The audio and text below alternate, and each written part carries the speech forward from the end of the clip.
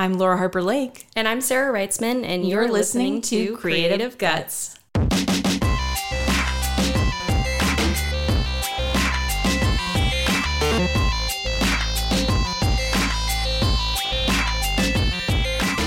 Hello, listeners. Thank you for tuning in to Creative Guts. We are back in the studio for our first in-person, physically distant interview in many, many months.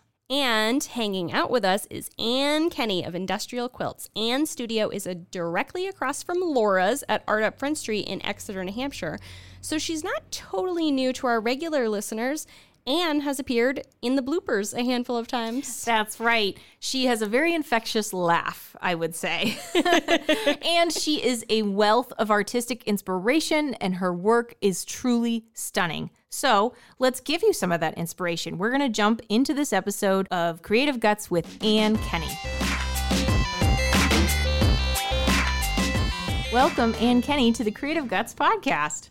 Thank you. We're so excited to have you here. Thank you. I am happy to be here. I know all about your podcast. I love it. Aw, so Anne is a studio mate of mine. She is an artist at Art Up Front Street Studios and Gallery in Exeter and has been on our list since the beginning to interview. Since we are getting back into interviewing, it felt like it was the right time to do someone super local who we could feel comfortable and safe with as we get our bearings with interviewing during the pandemic. It's possible we're feeling a little rusty.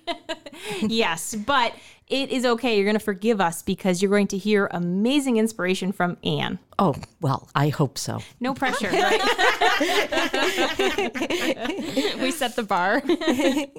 So, Anne, why don't you give us a synopsis of you as a creative? Well, in a synopsis, I grew up in a creative home, and it started with my mom letting us pick out all our fabrics and sewed our clothes until that was very awkward.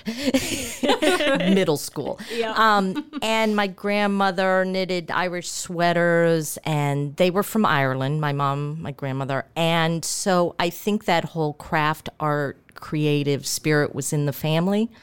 So by the time I went to college, I studied fine arts textiles at Indiana University. I didn't start there my freshman year, but I found my way there by the end of sophomore year. And I just, I think I came back to a love of creativity, color, textiles. And so at school, we had a great program. I mean, it was weaving, dyeing, photographic silkscreen, paper making. It was a pretty advanced department at that time. This was the early 80s. And women's art and handmade art, craft, whatever you wanted to call it, fine craft at the time was really big. So I left college and I made my own fabric, painted my own fabric, made quilts, made all sorts of stuff, and did the fairs around the South. We moved to Louisiana, so I was doing outdoor craft fairs selling my wares, which is another story of its own. But we ended up moving to New Hampshire in 1986.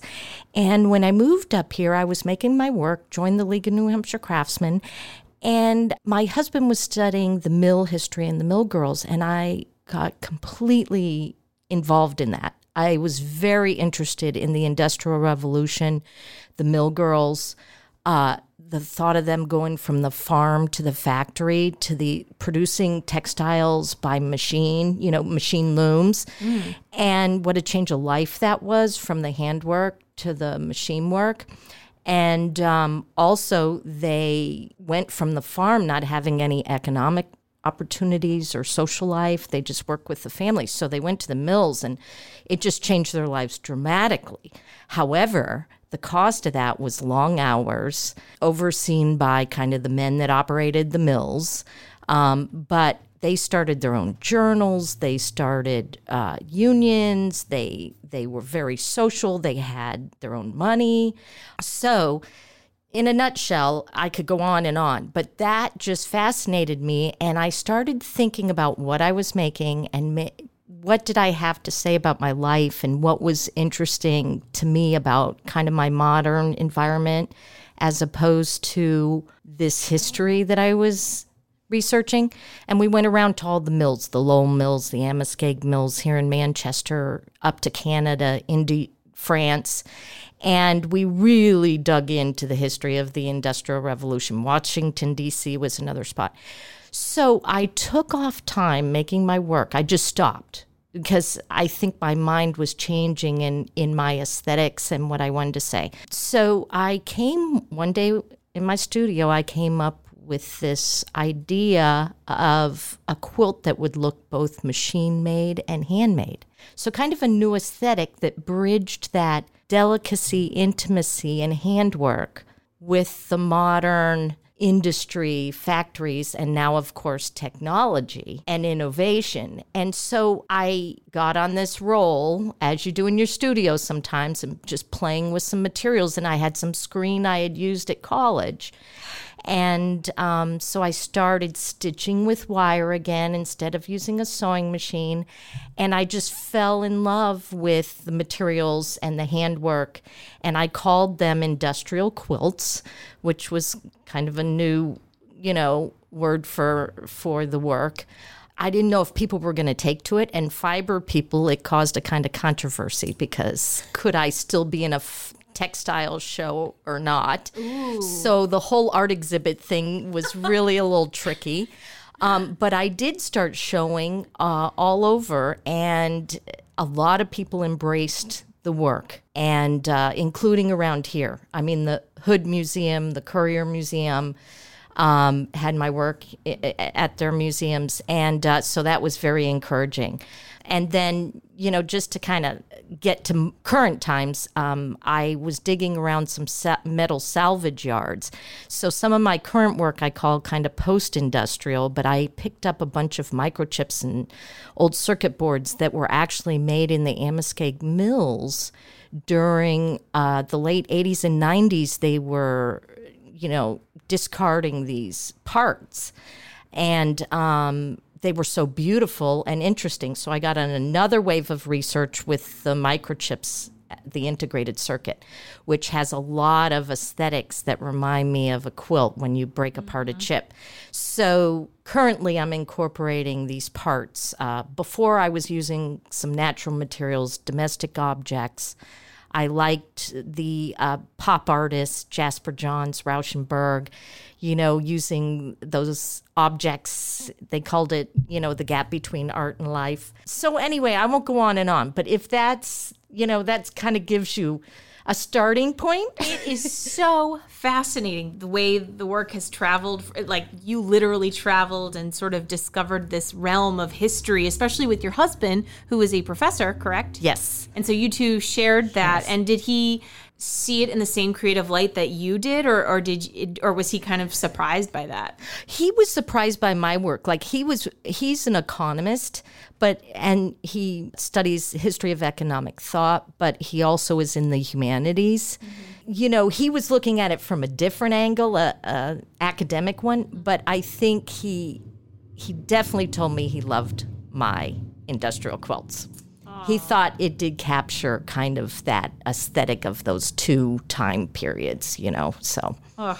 So that was nice. That's so cool. It's funny, I never thought to ask you if you started in textiles, but as soon as you said that, I thought, well, duh, of course she did. It totally shows in your work. And I love the thought to the history of it. So when I first heard of these industrial quilts, I was just thinking about it as like a style or an aesthetic thing versus a time period or a period in history, industrial quilts and post-industrial quilts. And it's very cool. So what year was it when you were first in your studio, milling on this idea? Fun. Yeah, it was right around 1989-90. Okay. 1990. I remember the first quilt I really showed in an exhibit was 1990. So, and actually, it was shown at the UNH Art Gallery in a show. So I was like, I can't believe they're including it in a show because I thought people were going to have a hard time with the work. I did. It was kind of new and different. But the curator there showed it in an exhibit there, and that was kind of the start of, okay, I am really happy with this work. I want to keep doing this. And, the fact you can actually show it somewhere was a plus. I love that you did something that was sort of like innovative and new enough to cause a controversy. So do you still get that over using the word quilts? Not anymore. At the time, I was showing my other quilt work in some fiber shows. And so that was kind of the avenue I was looking at for exhibits. Well, then I entered this national the Quilt Barn exhibit in Ohio, I think it was at the time.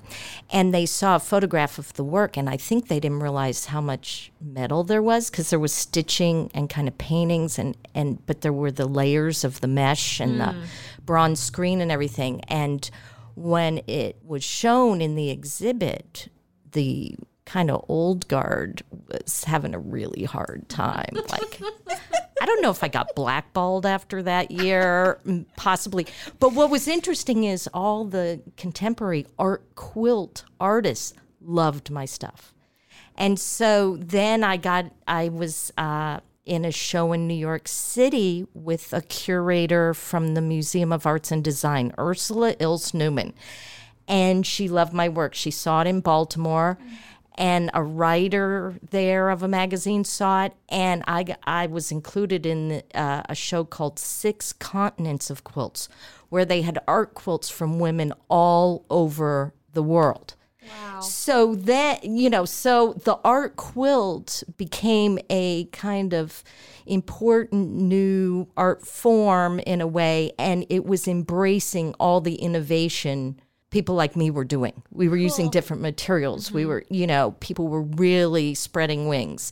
So the old guard kind of, I'm not sure if they eventually embraced a lot of us, but that 6 Continents of Quilts, like when I saw all the art quilts at that show, I was floored by the innovation and the creativity and the uniqueness of everybody.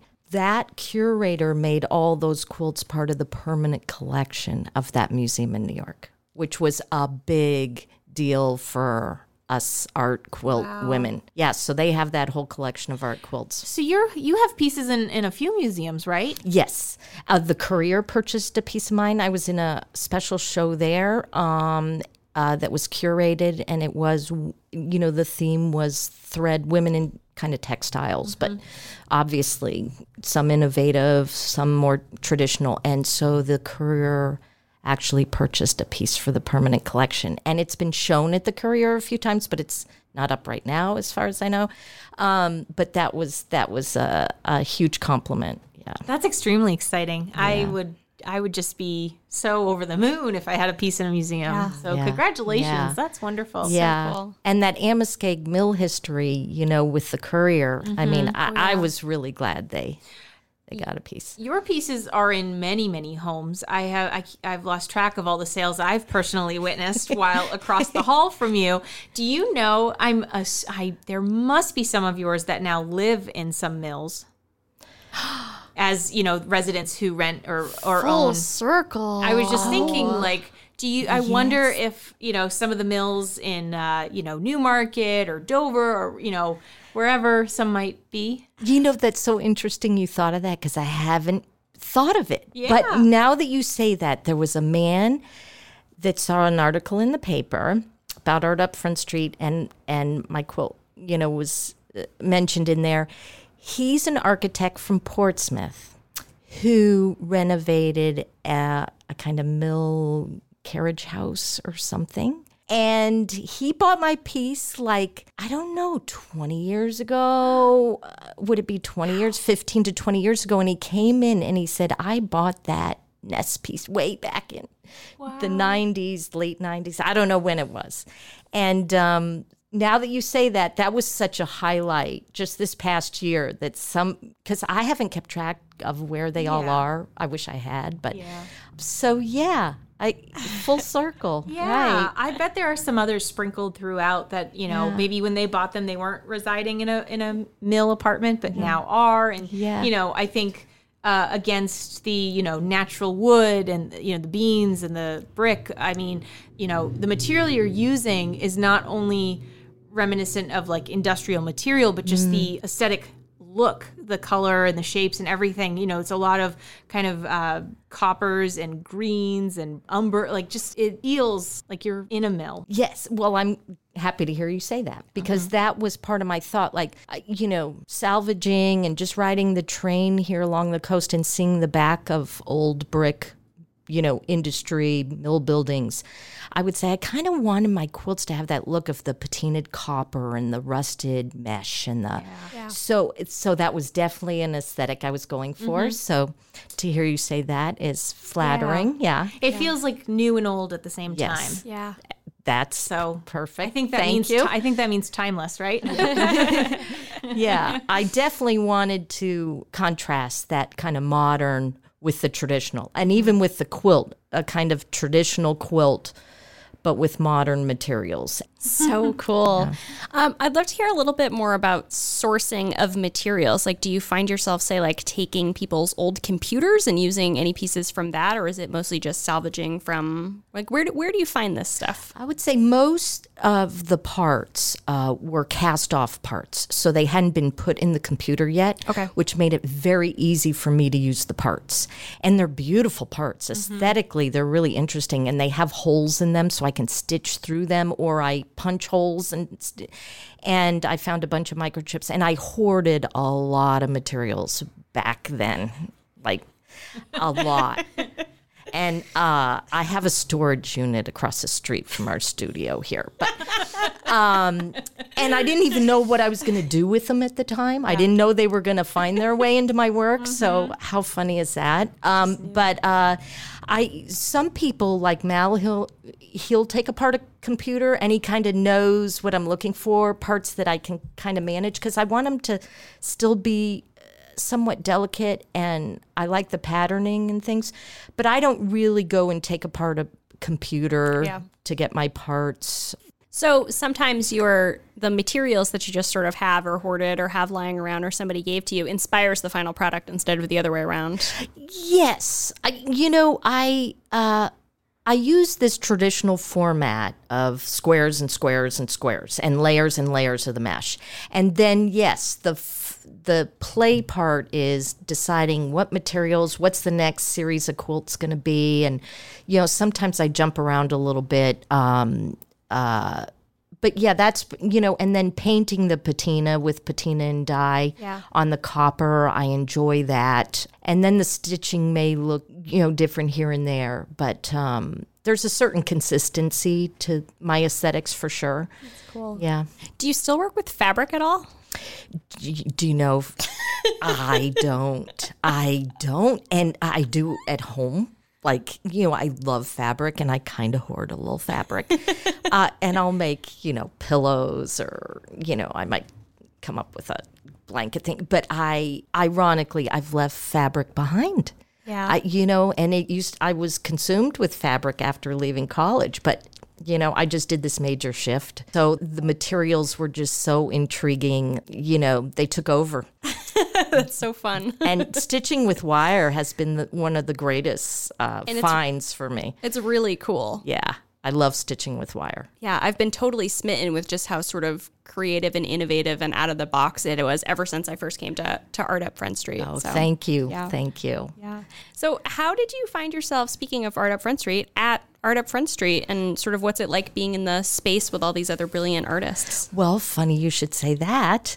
I actually had a studio in a little mill building that I purchased in... Of course, the mill building. Yeah, in Pembroke there, in their little downtown Suncook village. And I had kids at the time, so it was really good to have a separate place to work, especially with my materials were a little dangerous. Yeah. So I worked there for a long time alone, a lot of nights, you know, night shifts and things. And we ended up moving to Exeter. And so that studio was so far away, and I ended up selling the building, which was going to need a lot of work. I didn't have a lot of money to take care of the building at some point, and somebody bought it, which was great. So I'm in Exeter wondering how I'm going to get a studio and how can I find a studio I can afford. And I read the local paper one day, Laura Bricker, the writer, and there's Rose and Art Up Front Street in the article in the paper. And I get so lucky sometimes. And I see this article and it says rental studios, da da da da da. So I run over here.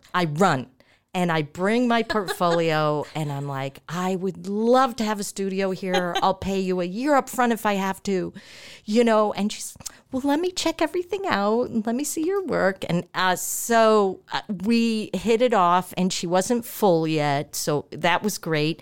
Then I end up having another studio mate here, Deb Wheeler-Bean, the art teacher in town, my daughter had her. Well, I knew about her. She knew about me. I mean, the whole thing was meant to be. It was meant to be. And then this whole new environment of working with other artists, like before, I didn't know I'd be able to do that. Yeah. I always worked alone and got in my zone. I love this. And at my age right now, the whole social aspect and creative aspect of this place is just, has been a real gift, a gift. I feel like there's a feedback loop of creativity at Art Up Front Street and probably many other artist collectives where we're all just sort of pinging off each other. Yeah. And I feel like we're really helping each other get motivated too. Sometimes I feel a little deflated when I come in and I see you or Deb or Dawn or anyone here. And all of a sudden my batteries are sort of just recharged by osmosis. Maybe? Yeah, exactly. I feel the same way. Mm-hmm. And as soon as I come in here, if anybody walks in, there's this energy here, and it's amazing what we have 9 of us here, and everybody's fantastic. Yeah. I mean, how can you get 9 artists together and everybody is fantastic? There's not a sour one in the bunch. Yeah. So, I mean, like the Field of Dreams, Rose built it and they came. Yeah. It's basically somehow she, had this spirit. Yeah, so it's just been such a pleasure. Yeah, and I love being around you younger artists. I mean, for me, that's really invigorating. And to have feedback from younger people, you feel like, if they like your work, you haven't dated yourself.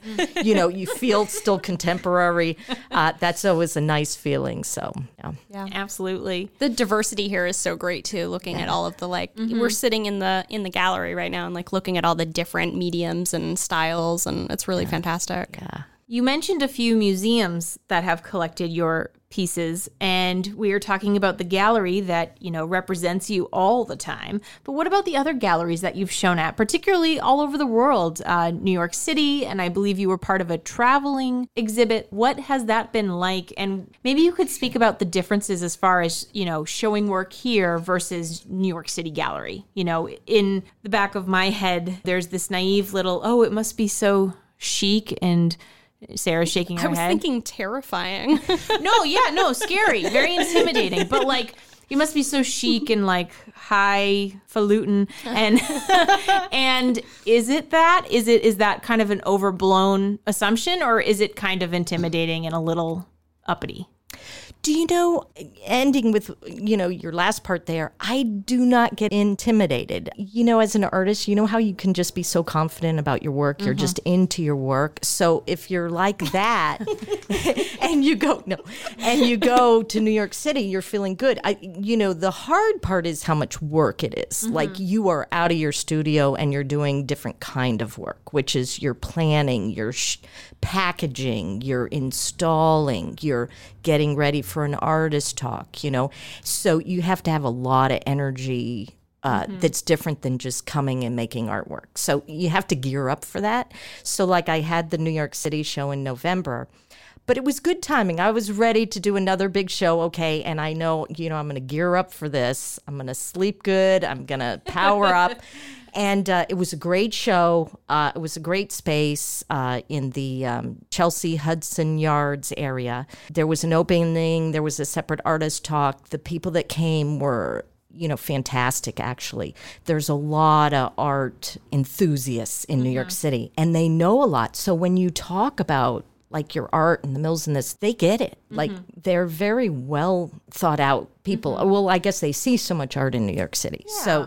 So that felt good because, you don't want to go and everybody says, So I had some really good feedback. So that was a wonderful show. So that's another New York City.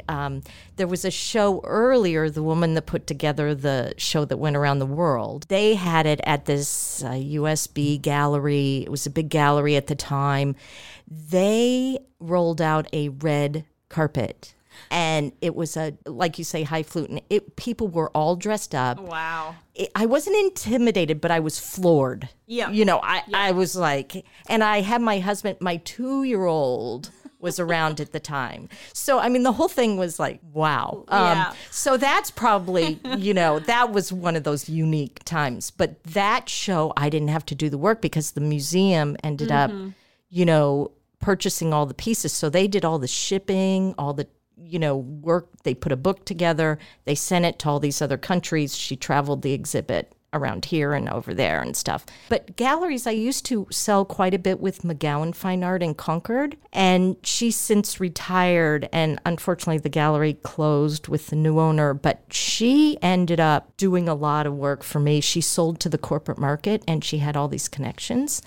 So that was easy. And then she'd, put on the shows. That was easy, Yep. So the local thing is really, so much easier than the big shows that you do at the galleries, That's awesome. Yeah, but it's a fair amount of work. Absolutely. And expense. I mean, just the thought of packaging your pieces, Yeah. I mean, they're very delicate and dangerous, which Yeah. is a really interesting combination. So packing them must have been a challenge in themselves. It takes a lot of time. Like I came up with a method. I've had a few I used to do wood crates and that was crazy. But now I do foam core and I actually stitch the quilts with wire to the foam core. So I have kind of a foam core box and then I put that in a cardboard box. So like this New York show, it took me weeks just to get all that together. And then the expense of it and the time, I mean, it's an undertaking. Yeah. But I have found a way where it ships pretty well. But like you say, it's a whole other dimension to doing art, Yeah. Like anything you do, there's, Yes. the more challenging areas. Yeah, I'm thinking through the logistics of this now, and I'm like, I have so many follow-up questions. Like, definitely got to check those bags if you fly with them, but you probably just ship them, right? That must be cheaper. Yeah. It just that's wild. And then I had to rent a a van to get all the pieces to New gosh. York. Wow. Instead of shipping, which would have been just outrageous. And you line it all up, it's like, whew. Logistics. How do you wake up to go to the opening? Yeah. I tell you, I was on a high. Yeah. Rose knew. I was like pumping. I felt like I was 25 again. Like my energy just peaked. And then Christmas came and I'm like, phew. Yeah. And nice that it was last year and not this year. Yeah, I know. I mean, this was open November, December through to part of January, and then it was over. And seriously, it was right before the pandemic, and we were in New York City in December and January. Yeah. Yeah. Wow. So that brings us lucky. to another question, which you had written, I think. Yeah, it'd be weird not to ask you about the coronavirus, and it's already come up. So what was the impact of the pandemic and the isolation on your creativity and on you as an artist? The pandemic's been a huge challenge. And I was a big reader of the pandemic when it started in China. And I was reading all the epidemiologists, what they were saying. And I got a little, OCD on facts and information. Laura, Yeah. you hear me? I was that too. I was out buying all sorts of, medicine and all sorts of stuff to be prepared. And that really takes your mind off being creative. It does. Yeah. And then the thought you couldn't come to the studio, at the beginning. We were closed for Everybody a was bit. hyped. Yeah. So I had a hard time. I mean, I definitely, because I come to the studio all the time. I also have a part-time job, And it was tough. I took a lot of walks on the river and really tried to get my mind off it. So it was hard. I actually set up painting in my house. So I had paints and an easel I set up in the kitchen because I have a kind of small house. And so I started painting because I thought I've got to be creative or I'm going to drive myself crazy. And so that was really fun. And then my daughter comes home from college. They don't go back after spring break. So I got her painting and doing stuff. And so I found a way to get through it, which was not easy.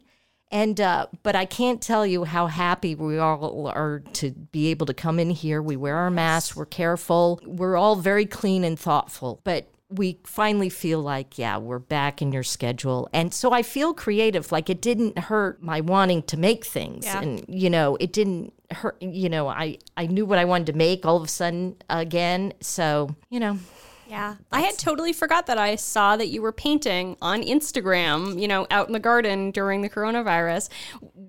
Have you done a lot of painting before that? Was that sort of a newer thing for you? Well, I did painting in college, and then my very first industrial quilt playing in the studio was little acrylic paintings on canvas that I stitched to the screen and everything. So anyway, isn't that wild? I want to see it. So I still have the first two that I made. And, so throughout the years, when I just need a mental break from the quilts, you say, I got to step back. I'm not sure what I'm going to make next, and I'm just going to think about it or do a little research.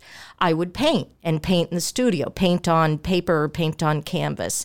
So it's such a release because I can just use color. I can make a mistake. I can paint over something. I paint over paintings all the time. Get it out after a couple years. I'm going to paint over that. Yep.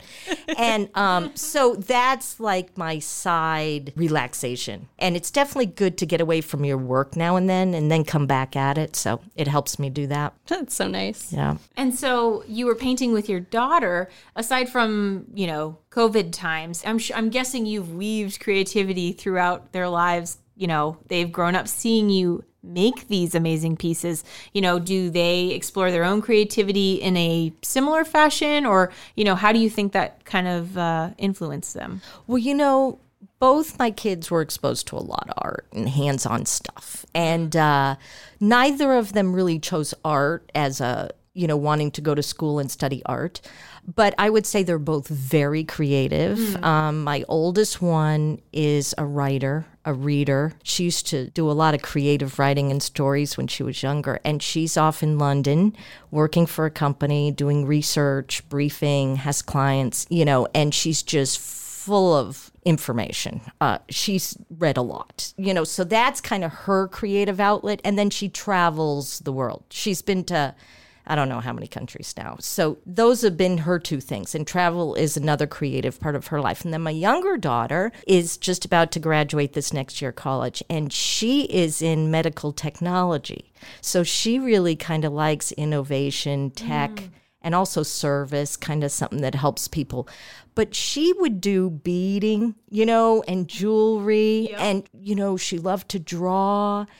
And now, she started painting with me. And now she loves design, just interior design and things. She's got her own, apartment this year. So you can see it comes out.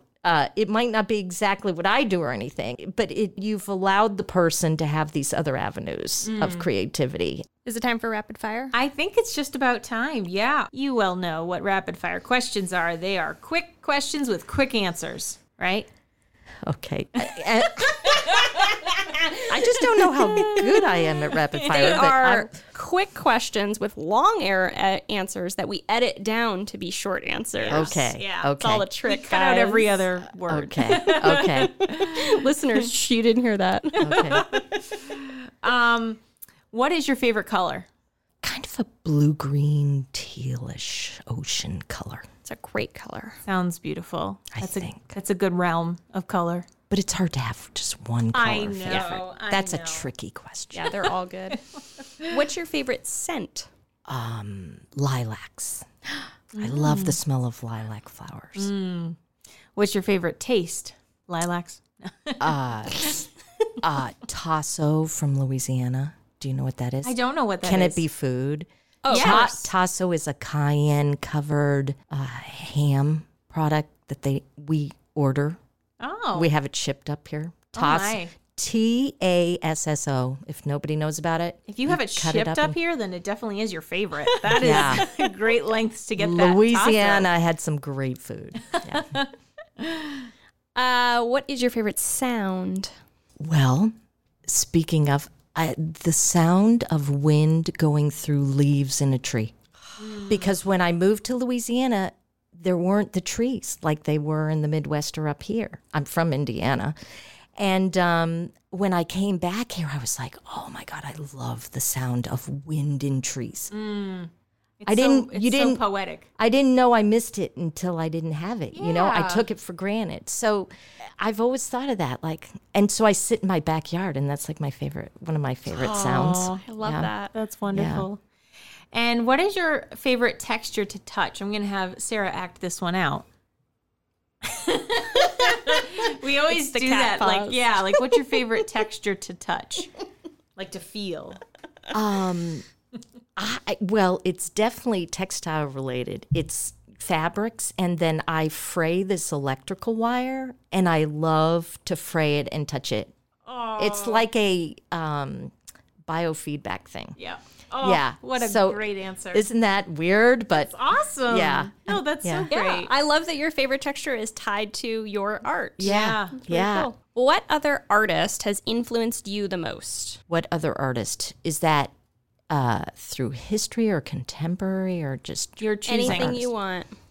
my favorite artist? Or who has influenced you the most? Maybe who said something that reframed the way you thought about how to make your work, or, you know. You know, I'm going to say today, right at this moment, and I'll probably think of somebody else later too, but Robert Rauschenberg, who was part of the pop artists, made me see art in a different way. When I went to New York City and saw his work in person, it had objects on paintings, and he did these unusual multimedia kind of surfaces. And I think that inspired me to think about, I liked painting, I liked textiles, I liked objects, I liked industrial, I call it industrial elegance, but industrial objects. And so I think he probably at a good point in my life inspired what I make now. Very cool. That's so awesome. Yeah. You're with a family of travelers, but what is the most inspiring location you have traveled to? Paris. Paris. Paris. I love Paris. I love everything about it. Yeah. And France in general. The bread. Oh, yeah. I mean, it's the food, it's the art, it's the buildings, it's the people, it's the romance. It's like, yeah. Do you listen to music while you create? Sometimes. Sometimes I do. And other times, a lot of times I'm just quiet. Or, I mean, I don't listen to music.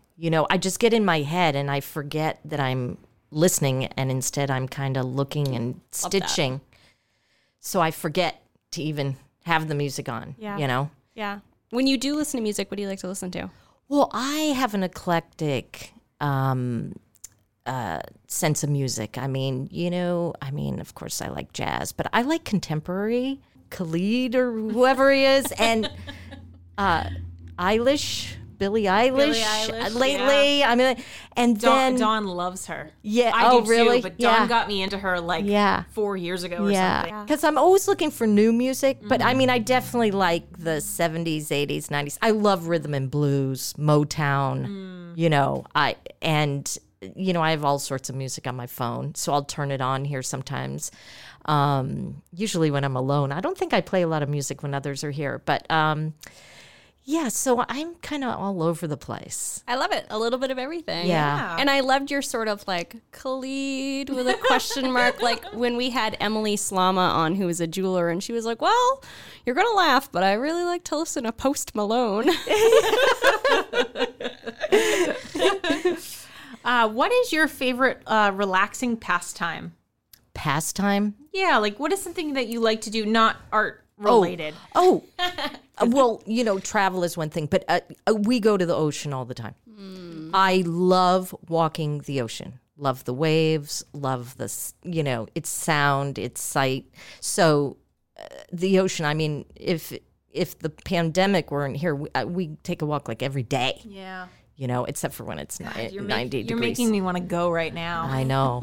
It's that's special. Yeah. We're in a lucky spot. where we Yeah, live. and I come from Indiana. There was no ocean, So funny when you move around, you can really appreciate something you never had. I mean, so people kind of take it for granted, but Follow up, quick rapid fire question. Where's your favorite place to walk on the ocean as far as New Hampshire coastline goes? Because we've got a couple of different, beaches. well, that Genesee Beach area. Yeah. We park at that Cable Road or the neighborhood. You can't right now, but that's a nice long beach, Yeah. a long walk back and forth. So that's our favorite. And when the tide's out, it's great. And when the tide's in, it's not too bad. But that's our favorite spot. Yeah. It's nice. Last question. If you could go back in time, what advice would you give your younger self? I would say not to be too much of a perfectionist. I was probably a little too much of a perfectionist and didn't have to be. Yep. So I would say that would be advice I would have given myself. That's really good advice. I'm less perfectionist now, for sure. Yeah. Yeah. Well, We can't thank you enough for being on the show, Anne. yeah, thank you so much. Thank you. been- This was exciting because I've known about your podcasts, and my daughter and I have listened to them in the car going to New York City. And so I'm thrilled. I'm flattered. I think you guys are awesome. I think your energy and your youth and your creativity is really wonderful. Thank you. Yeah, thank you. That's Yeah. awesome. You have every episode I always feel inspired after, and now I just want to charge into my studio and make after talking to you. So it is incredibly contagious. Thanks, Laura. And it was very nice. You made it very easy for us getting back into interviewing. We weren't quite as rusty as I thought we were going to be. We did bad. okay. Yeah, I thought you guys did fabulous. yeah. Thank I'm like, you. It's in our blood now, Sarah. Yeah, I think you have a real comfort with the whole thing. So Good, that yeah. shows. It shows. We aim yeah.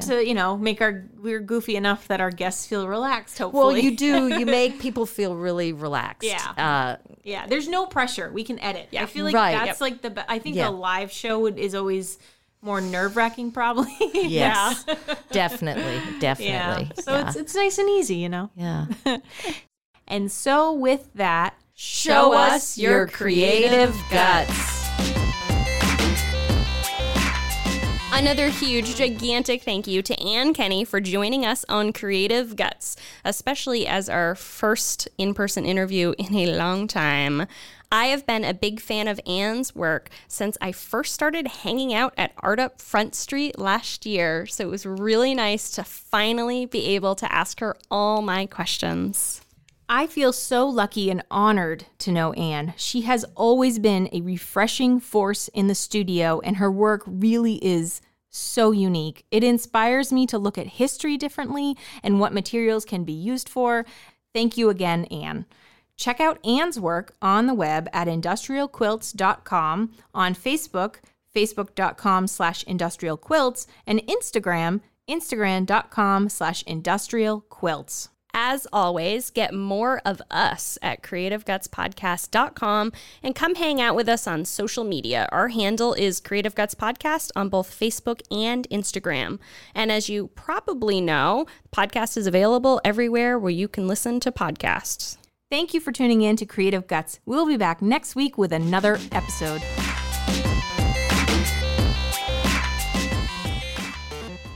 Of everybody. We're just going to pause for the train. Oh, jeez, the train. And every time a stupid motorcycle goes by, I'm like, oh, it's loud. I mean, it's been relatively quiet, honestly. In comparison. Yeah. So we'll just give it a hot second. So what was the impact of the pandemic and the isolation on your creativity? And as you want to...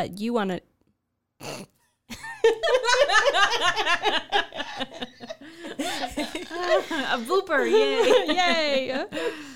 Don't you eat another tomato. I heard a... She's eating.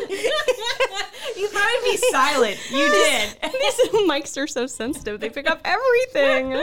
Oh my gosh. This mic did me dirty. You look like a kid caught with like their hand in the cookie jar. That's right before I read something about Anne. I was like, shit, I didn't read this ahead of time and realized I had to say something about Anne.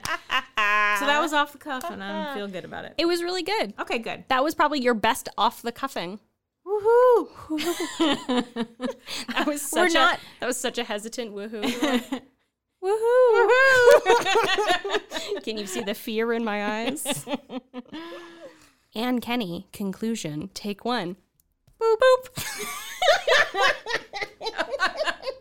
Oh, we're getting it all out. We're getting it out.